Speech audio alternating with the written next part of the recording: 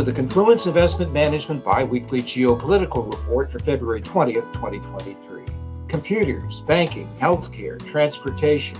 These are only a few of the industries and social services which rely these days on semiconductors. Confluence Investment Management staff economist Thomas Walsh joins us today to discuss their importance, how the need to secure an adequate supply drives many U.S. foreign policy decisions and can shape geopolitical events, and where investment opportunities might exist. Thomas, sometimes it seems the United States is scrambling these days to ensure adequate future supplies of semiconductors. Is this a fair characterization? Well, kind of. This was a major problem after the pandemic. However, many of the bottlenecks have been resolved.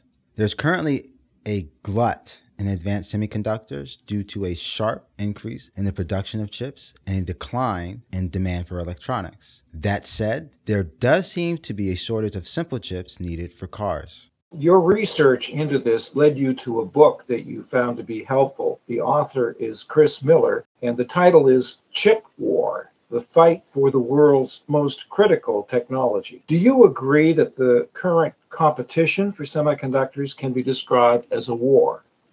Well, I think that the term war really captures the stakes at play as countries look to shore up their semiconductor production. If Chris Miller is correct, which I think he is, chips have replaced steel as the most important resource needed for war. As a result, the competition for semiconductor production will likely ramp up and may lead to conflict in the future. It's useful, I think, to recall that the semiconductor industry began as a U.S. industry more than 60 years ago, with manufacturing located within our borders. What happened? Well, there are two main reasons for the offshoring of semiconductor manufacturing. One reason has to do with U.S. foreign policy. Following the end of the Second World War, the U.S. government concluded that strong economies in Southeast Asia were better than weak ones. As a result, Washington helped promote trade within those countries to make them dependent on the U.S. for growth. Now, the second reason has to do with cost efficiency. Semiconductor firms wanted to boost production by cutting costs. As a result, these firms looked overseas for cheap labor. So, do you think it's fair to say that the drive for profits helped create our current reliance on foreign manufacturing for the supplies we need? I wouldn't say profits are the only motivator because market share also plays a role. The cheaper you can sell your chips, the more you can price out your competitor. Although American firms could produce high quality chips, they were constantly being undercut by foreign rivals who often had access to state aid and cheaper financing. Why did the U.S. government allow this to happen?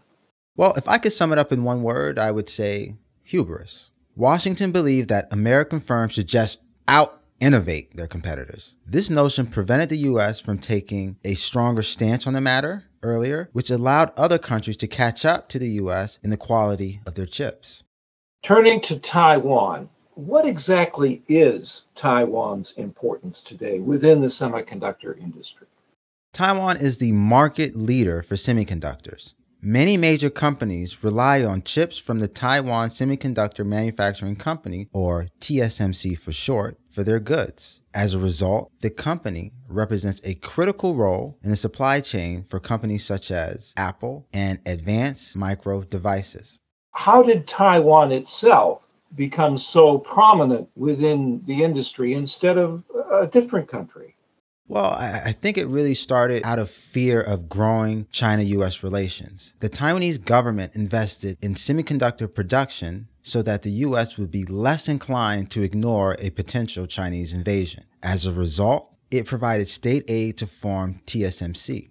The company focused on producing chips based on designs from other companies. This allowed firms to focus more on their research and design without having to worry about the cost burden associated with assembling chips.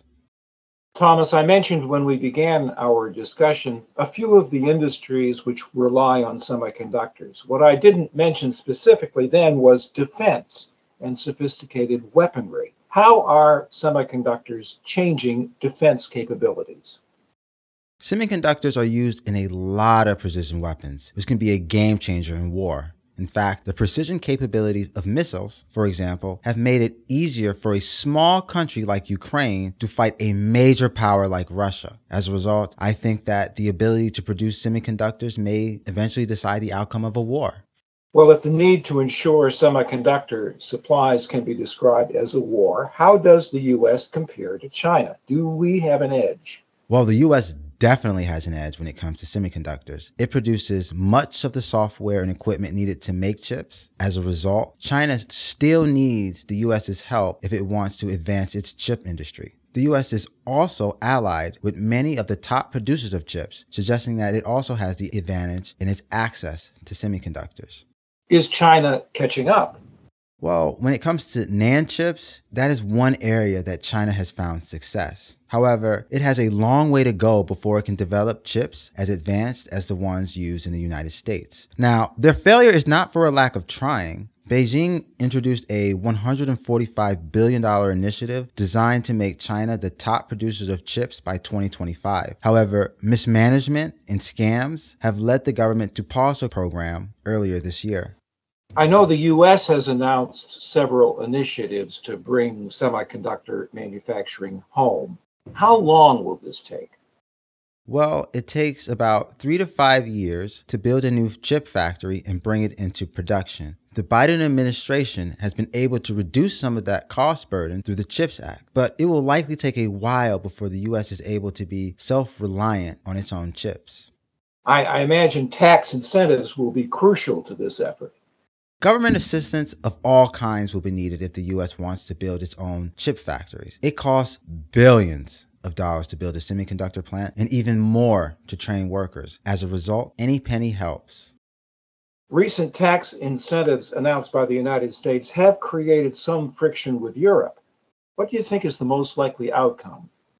Well, the most likely outcome of the U.S. looking to build out its own industry through state aid is for other countries to do the same. I think with respect to semiconductors, it will lead to volatilities within the chip market as countries find their niche and push out their competitors. Thomas, I think this all fits well within the theme of a deglobalizing world that Confluence Investment Management has frequently discussed. For one thing, it appears that we're going to have to get used to higher inflation.